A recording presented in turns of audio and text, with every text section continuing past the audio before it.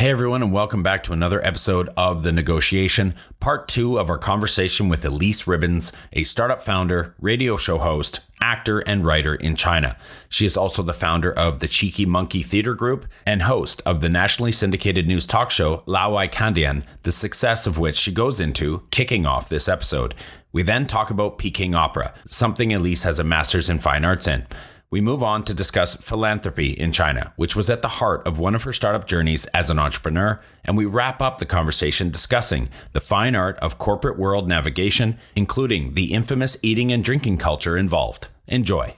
It's really not about drinking and having a good time. It's about giving yourself the excuse to talk real. And once my boss realized that I could get the local officials to get into that comfortable space much more quickly. I mean, the first time it happened, I sent the local official to the hospital, like genuinely, like he was on IVs and was like alcohol poisoning. He'd never drunk with a foreign woman before, let alone an American, let alone one he'd seen on TV and blah, blah, blah. So he drank way too much. I mean, I did too, but I showed up with a full stomach because that's what you do when you go to these dinners. You eat a lot of protein. Like I would always have like nut bars, or I'd get a burger from McDonald's or something. You fill your stomach up before you go. That's the big secret. Home to over 4 billion people, the Asia-Pacific region boasts one of the most powerful consumer markets on the planet. Not only is it home to half the world's under 30 population, but it's also home to more than half the world's internet users. It's a market no globally minded brand should ignore, but entering markets like China is no easy task. Just ask the likes of Microsoft, Google, Uber, and Facebook. Times are changing, and with the right partners, doors are slowly opening as more and more companies find success expanding into the markets of the Middle Kingdom. I myself spent 8 years in China, mostly as a venture capitalist, helping early-stage tech companies enter the Asia-Pacific market successfully. This show is dedicated to uncovering and examining successful China entry and growth strategies by interviewing the people behind those success stories. My name is Todd Embley, and welcome to The Negotiation, brought to you by WPIC Marketing and Technologies. Okay, Laowai Kandian. Tell us, what is Laowai Kandian? I know that you are proud of its success, and I think it was like the most listened to something. So get into all that. Where can audiences find it? What type of program is it? What have some of the highlights of your time doing Laowai Kandian been? 欢迎收听老外看点. So Laowai Kandian translates as International Perspectives. It's a really fun program where it's 3 different people from 3 different nationalities. We've got usually there's always a Chinese host, and then me, the American, and either a Russian woman named Anna, who is just a delight because she's very prickly at first. We always disagree, and then by the end we agree, and it's wonderful. Sometimes there's an Indian guy, sometimes a Korean woman. It's very fun because, I honestly think that we could solve world peace if they just let us take over the UN. Because you have a conversation with someone, like just a real conversation about a difficult topic. And then by the end of that conversation, you always can find that human element. And even if you're agreeing to disagree about little details, you agree on the important basics. It's one of those things that in politics in America right now, it's hard to get to. People are so distracted by those differentiators. They have a hard time remembering that we all, like, for instance, we all hate daylight savings time. I hate it because all of a sudden, all of my meetings, I had to rethink, oh God, where are they on the East Coast? Are they 12 hours now, or are they 13 still? We all agree with you there. Yeah, it's really, I hate daylight savings. But it's really good that this show was on air for as long as it was. I mean, it still is, but the listenership, I mean, it's fascinating. Even now, I will run into people, professionals who were avid fans of the show when they were in college. A lot of government officials are fans of the show. So I think that's one of the reasons I got my visa this time. Because I think, because no one said it. Everyone's like, no, you're not going to get your visa. Middle of COVID, you're not going to get your visa. But I got it. And I think it's because of that. I'm still often brought in because people liked that I was real and offered a different perspective, but that, we could always find a way to agree. So it wasn't like, just smack your face Because entertainment value in news radio is not common, but to have it be entertaining but still informative is nice. Yeah, we were the highest rated nationally syndicated news radio program in the country. So we had an average listenership of, I think, over 50 million people, which isn't huge in China, really, but for radio, it's actually not bad at all. We had one episode a day, but they were all pre-recorded. That's a lot, though. How many would you record in a sitting? 3. Okay. So it wasn't too bad. It's still relatively recent news items. How long are the shows? Just like 22 minutes. There's a Canadian mock show, like something. This hour is 22 minutes. It's a Canadian comedy show. Oh, okay. I like Canadian comedy. It's pretty good. Yeah. Man, one of my favorite Canadian shows ended, and I'm very sad. Cardinal. Cardinal. Have you seen it? No. Oh, I really liked it. We got some good stuff. We punch above our weight, I think, in a lot of that kind of stuff. Let's see that right there. Canadian entertainment and TV, right? The amount of funding that you have is so much less than what China has putting into its shows. And yet it produces content that is truly world-class, It's true. It really just requires consistent support, to provide a place for writers to think and actors to act and all that, to give them a life, because being an actor in China is people do it as a real job, but they don't have a life. That's what I was at. Well, let's lean in on that a little bit, because it is not something that I think the average young Chinese person grows up being encouraged to follow as a career path. Yeah, it's one of the things I always ask the actors I work with. So when did your parents finally get on board with you doing this? Yeah. And most of the time, honestly, a lot of actors have shared with me that they're like, look, this is the only thing I could do. I'm not smart enough to get into a normal college. So I got into the acting school because I'm attractive enough, or I could do this one little skill, or I have this talent. And so you've got I would say the majority of actors in the world are still intelligent people, because acting well means you have to really understand something. But there is a certain amount of, Hollywood mocks it where, there's the dumb, pretty people. And it's true. They're dumb and pretty. But, if they look good on screen and they can act, they can pull that one character off. That's all they need to do. And that's fine. And I think the endless monotony of the unplanned snafus that happen on Chinese sets sometimes, it'd be better if you weren't intelligent, because when you're intelligent and you can see what the problem is and you can see how to solve it, but no one will listen to you or let you solve it, it's like you want to go bang your head on a wall. And I'm not the only one who's experienced that. In fact, at this TV series I'm on, there's a Chinese man from Dalian, actually, who he was thinking the same thing with me. He was like, why did they do this? They could have just done this and this and this. I'm like, exactly. And so, Let's talk about some Peking Opera, which goes really well with Peking duck. It does, yeah, actually. And you could tell our audience why we're even saying that. But you have Master of Fine Arts in Peking Opera. So tell us. Mm-hmm. Okay, you're going to have to explain what Peking Opera is, I think, to a lot of people. It's super famous, but maybe not everybody would know exactly what that entails and what that means. How does that help you understand Chinese culture? And yeah, because honestly, I went into the program thinking it was just a way to study China, because it is the crystallization of so many Chinese values: aesthetic, artistic, moral. And I can actually segue this into business in a moment. So watch and be impressed, or listen and be impressed. Sorry. But yeah, no. So I started studying it just because I was fascinated with it as an art form, and I thought it'd be a good way to just get to know China better. And little did I know that it was going to be such an intense experience, and it sort of altered the way I view everything in China, because it really is a crystallization of Chinese history and culture. I would say it's not as applicable to modern China. Like it's a less of a mirror to modern China, as it is a mirror to traditional Chinese cultural values, with the exception that, during the Cultural Revolution, all of those performances were done by Peking Opera troupes, really. And they are very much a representation of those philosophies and whatnot in the era. Sorry, just thinking about those shows. They're very cool. That's what actually got me interested in China, is Hongsen Yangsijun, the Red Detachment of Women. It was ballerinas with swords and guns.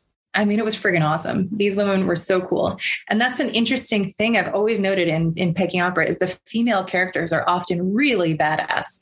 And, you know, growing up in the West, you sort of you have this really erroneous impression that Chinese women are docile and meek and, you know, weak. And you know, the whole small foot thing is sort of I think it was an attempt by the culture to try to make Chinese women weak because they are so powerful. I mean, just culturally, traditionally, they are these powerhouses.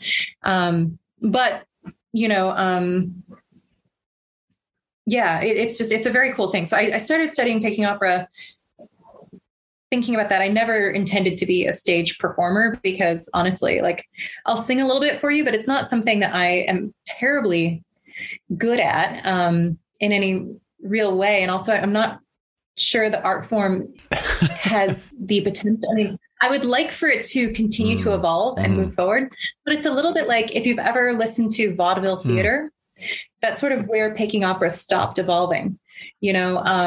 And so musicals from the 1920s are really intolerable to a modern audience, right? And it's the same reasoning. Once you have microphones, once you have all these other modern technologies, you don't need those sounds to break through the crowd anymore.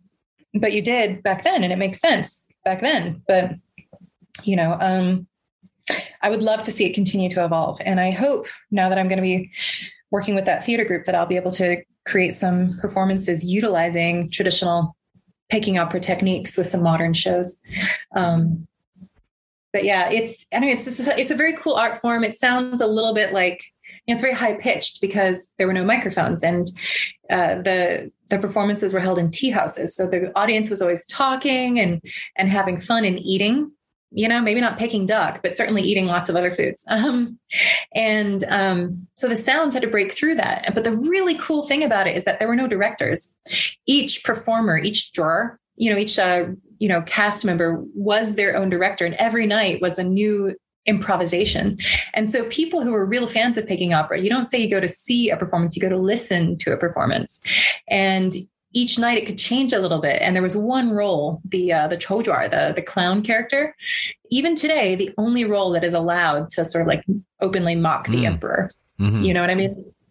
And a lot of the arias or little raps that the clown character would sing out or say out were really profound and pretty cool. But I could go on about that all day. Instead, I will share this one observation I had when studying Sanguo Yanyi. That's the Romance of the Three Kingdoms, one of the famous Chinese books from, you know, thousands something years ago. And it's this, you know, during the three main kingdoms that were part of the Warring States period, you've got all of these famous generals, you know, like the Red Cliffs movie is sort of based on one of the famous battles. You've got Cao Cao, that general, and Zhuge Liang, and, you know, all of this art comes from this era because it's such a, you know, just lots and lots of stories, lots of drama. And something I noticed after studying that, especially, you know, analyzing the roles and the lines that people would say, is I would go from, you know, class straight to a board meeting for China Pacific Construction. And I'd be sitting around this meeting table in this fancy corporate office, everyone in Armani suits and ties. And I realized, like, oh, they're just performing a scene from the Romance of the Three Kingdoms. Like, it is exactly the same. This strategizing, the way that, you know, people approached the business world and connecting, communicating with each other, the way that you would speak to your superiors and everything. It was just exactly from that book. Exactly. Like, so many things about China have changed so dramatically in the past, you know, 100 years, but some things have stayed so profoundly the same. It is fascinating to me. The only real difference, I would say, is that certainly, at least in the companies I've been a part of, is that women are valued as humans, as people. And in a lot of the traditional art, like everywhere in the world, the women didn't even have names, you know. In the Romance of the Three Kingdoms, I think there's only 2 or 3 female characters, and only one of them has a name. And of course, she is a prostitute. I got a name for you. Chloe Zhao. Oh, Chloe Zhao. Yes. She is the Oscar award-winning director. She is amazing. I love her. I love her stuff. I love how she does everything. I'm a total fangirl, would love to work with her. Oh my God. Yes. But she's an example of, I think the intention was for her to go and study in America and then bring those skills back. But then instead she's just sort of thriving in America. But there's a lot of people in her cohort, because she's the daughter of, some very famous Chinese, film industry people. And so a lot of her cohort went to study in New York or LA, and then they came back. And those are the people bringing those sort of international visions and techniques and technology back. So I think that's why, sort of stepping back in the conversation a little bit, that's why the Chinese film and TV are just improving dramatically. I would say there's more and more series that are just beautifully filmed, beautifully written, beautifully performed. It used to be if there was one a year, I was grateful because I try to watch Chinese TV series to improve my Chinese. That's a really easy way to get your Chinese skills up, is just watch a whole drama, because there's only, subtitles in Chinese. And honestly, so much of language, as you pointed out earlier, Todd, is that, the emotion, the body language, the tone that people use. So your vocab doesn't actually need to be huge to enjoy a TV series. But it used to be so few, I would struggle to watch because it was so dumb. But there's more and more now that are just good. I felt I was a bit of an anomaly in China I felt that I had a pretty good grasp of the culture. I felt like I had a good understanding of what the Chinese people felt, what they thought, what they were going through, because I wasn't necessarily adept at language, but I just picked up on so many other cues that I always kind of paid attention to and was more emotionally in tune. So although I couldn't speak really well, there was so much contextual information that I could gather. And so I think I just gave up trying to figure it out and wasting the resources on what was being said, and just started using my eyes and understanding and my heart to figure it out beyond what was actually being said. So yeah, for sure.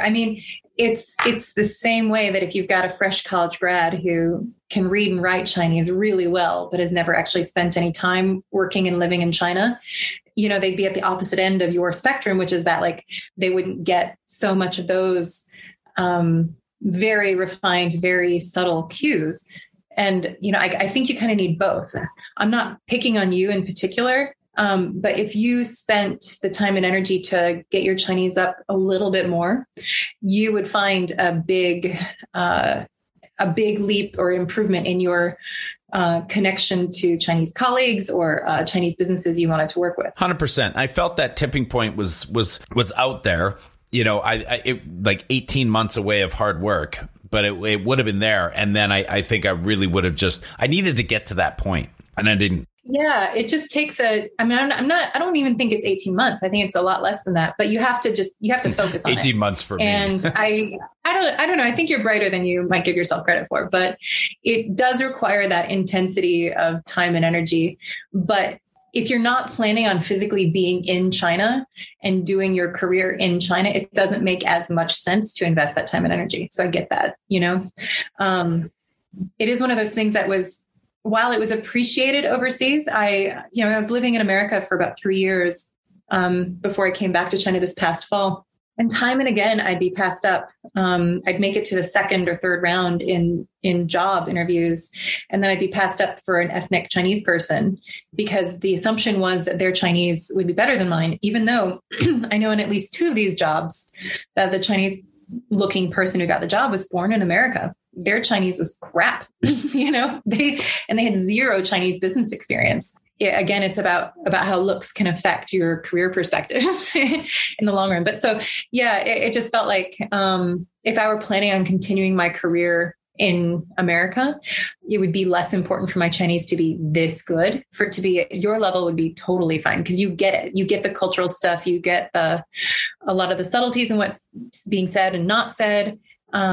But you don't actually need to be working in Chinese, and everyone who's going to be working with you will be at least internationally minded, versus I'm trying to break into areas where these are Chinese businesses doing business with other Chinese businesses. It's not about me being a foreigner in that I'm bringing a foreign perspective or foreign resources. It's really just, I honestly think there's that benefit to my white face here that I'm allowed to ask those dumb questions that everyone wants to ask, but no one can dare to lose face over. And so I've had a lot of negotiations go very well because of that. And also, I'm famous. They've seen me on TV. I can out China most Chinese business people, because unless they've got a degree in Mandarin, a degree in Chinese, they've not been studying like the poetry that I have or the, you know what I mean? Like it's just, I was going to say, you probably can out Mandarin a lot of Mandarin speaking Chinese. Well, yeah. I mean, just because I always use this as an example. When you have a passion for something, you study it, you learn it, and you hold it much more dearly than people who just sort of passively have to accept it. They didn't choose to learn Chinese. They had to. I choose on a daily basis to continue learning Chinese. My wife is Russian, and from a technical point, she would ask me things that I had never heard of. Like, what is a past present participle or something like, and I was I looked at her like she was speaking German. I had no idea what she was talking about at all. She literally had to, and I had to Google it. And I started looking at it. I'm like, wow, there's all this technical stuff about this language I think that I'm fluent in. And I clearly don't really know what I'm doing from that level, but from, studying it from a totally different viewpoint. Yeah, she knew so much more. Even just a cultural perspective. Yeah, no, I mean, you're absolutely right. She would have that mindset because she's actively learning. But there's this great book called Watching the English, and it was written by an English anthropologist. And everyone, anthropologists are always studying other cultures, but she actually sat back and decided to study her own. Like there's a whole chapter on the conversations around weather, for instance. And it's so funny and fantastic and wonderful because rarely do we as humans take a step back to like analytically think about our own cultures. And it's such a fascinating and wonderful thing to do. I highly recommend it. Okay. Yeah. I want to tiptoe very lightly into the world of philanthropy in China, because I know that you have attempted to dabble or tiptoed or looked into and researched what you could do because you wanted to be a charitable person. You wanted to help the world around you. And so you spent some time looking around at ways that you could possibly do that. Can you describe the world of charity and philanthropy as it pertains to, because I think in the West, we have perceptions of it. We have activists, we have UNICEF, and we have, all kinds of, the Red Cross and things. I mean, do people in China give blood, whatever. Can you just talk to us a little bit about what you can without, putting yourself into too much hot water around it? Because it is, and we can be very honest, it's a sensitive subject, right? So I don't want to put you in any kind of position where you can't say anything. So, but whatever you can potentially give us, if anything, maybe just speak to that realm.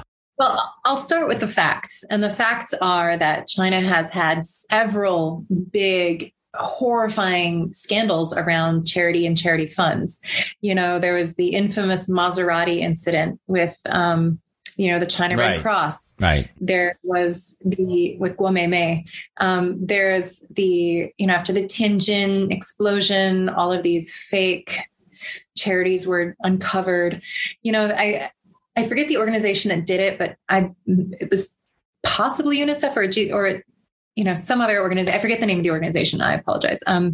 But they did a survey of Chinese charities, and only like 0.001% of them passed like the basic transparency tests.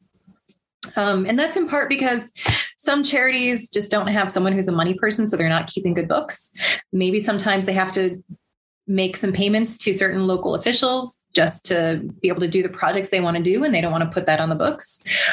Maybe they are just money laundering outfits for businesses and local officials, which is one of the reasons why Hong Kong stopped. They officially stopped dealing with any Chinese charities or philanthropies. Like they would not accept any bank accounts or do any work with them because so many of them were just money laundering outfits. And that's a problem because then, the entirety of Chinese, especially urban residents, are sort of disconnected from charity, from giving back and from connecting with their communities, which is really sad.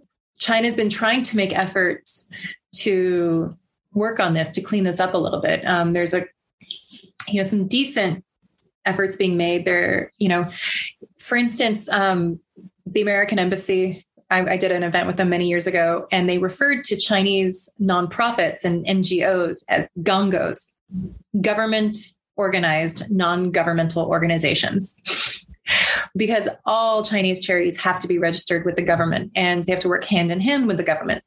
But this is actually a good thing, because without government support and without government buy-in, you can't actually do anything in China, like anything, right? And that's why, when people complain about Chinese businesses being too hand in hand with the government, it's like, well, yeah, in order to do anything, you have to have government relations, like really good government relations. I think it's hard for people to comprehend if they haven't worked in a country like China before. So, for instance, there's this group in Ningbo that is government organized. It's a whole street where it's a government funded, like nonprofit or charity accelerator. And so they get office space or storefront space. They get like someone from the government like holds their hand and helps them to register, especially with social enterprises, and helps them to connect to funding, to connect to customers and all of these things. I mean, even just having someone helping you navigate the very unclear, circuitous route around actual business registration or any sort of official registration, taxes, all of that. It's very cloudy. So having someone there to sort of wipe the clouds away, it's very good. And so Ningbo has produced actually a not small amount of local nonprofits and charities and social enterprises that are able to do good work sustainably within the government frame. And so those are all success stories I think will be good examples moving forward. Now, none of them deal with super sensitive topics. I mean, I can think of the ones off the top of my head have to do with providing like sustainable business and income to agricultural preservation areas. So there are these biodiversity areas in the Ningbo area in particular, where they don't want people to continue logging. They don't want them to continue to, essentially rape the land, but they have to provide some other form of sustenance for the people who live in those areas. And so there's nonprofits doing that work, which I think is really good and very cool.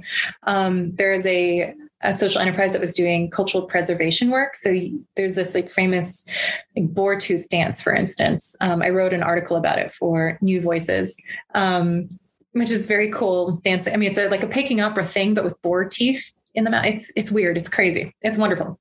I think it'll come. I think, honestly, I think a lot of what's gone on in the West and all of those scandals and all those kind of things, are probably, I'd be a little freaked out too. I'd be like, probably, taking it pretty slow and taking a very measured approach to how as a culture do we want to really adopt charity and philanthropy in China and try to get it right. Yeah. I mean, historically, I believe it was codified into law in several different dynasties, that during times of famine, like if X amount of produce was not produced, like if the grain count was under X amount, the local landlords could not tax the people, or they even had to give some of their stores back to the people. Because ultimately, if you have the people starving, everyone suffers, right? Like everyone. So I think it was codified into law because it's what's sustainable. And it's one of the reasons why I think so many governments try to help the poor or try to engage with philanthropy, because it is just what is sensible. Because if someone is starving, you cannot safely walk down the street with your sandwich in your hand, and that's sort of something you're seeing certainly right now in America, is that disparate desperation. Too many people are going hungry. It's true. Okay, I want to talk lastly about, you were on the board of China Pacific Construction Group. I want to know, what was the organization? What was the board? What did you do? What did you learn about business in China from sitting on that board? Well, I started in the company working in their international development office and eventually took over that position, and then became eventually the COO. in part because of this unique ability I had to connect directly with the boss, because everyone else, all the other executives in the company were personal relatives, right? Because it's a Chinese company, and that's very common in East Asia. Most of the executives and any Japanese company are in some way related to the owner, the family. And same with Korean companies. It's very rare for it to be purely based on merit or talent. There's always some other thing involved. And in China specifically, because the legal framework around so many contracts and so many business areas is so shady or unclear, most privately owned companies are, you rely on this person being a family member. They're from your village, so they cannot screw you over because you can find them, their mama, And so this company it's a prime example of privately owned enterprises in China, and construction companies even more so, because, it was about getting the other partner, so often usually a local government, to buy in, and how to cooperate with them where they're able to get the right cash flow at the right time in order to be able to pay for the project, which is always an issue in China.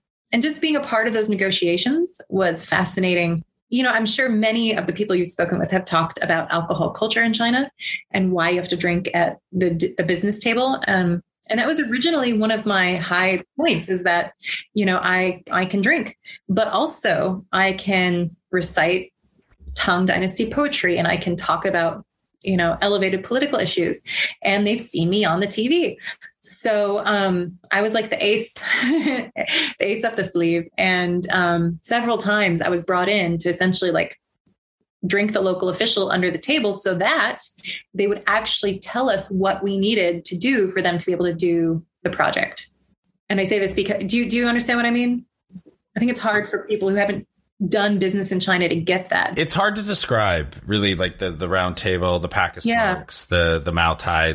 I don't know how I don't know what to relate it to. There's no metaphor for that. I know, because when I've tried to explain it, people are like, "Oh, so you're an alcoholic?" I'm like, "No, that's not the point. The chain point smoking is that alcohol. Get each other." Yeah.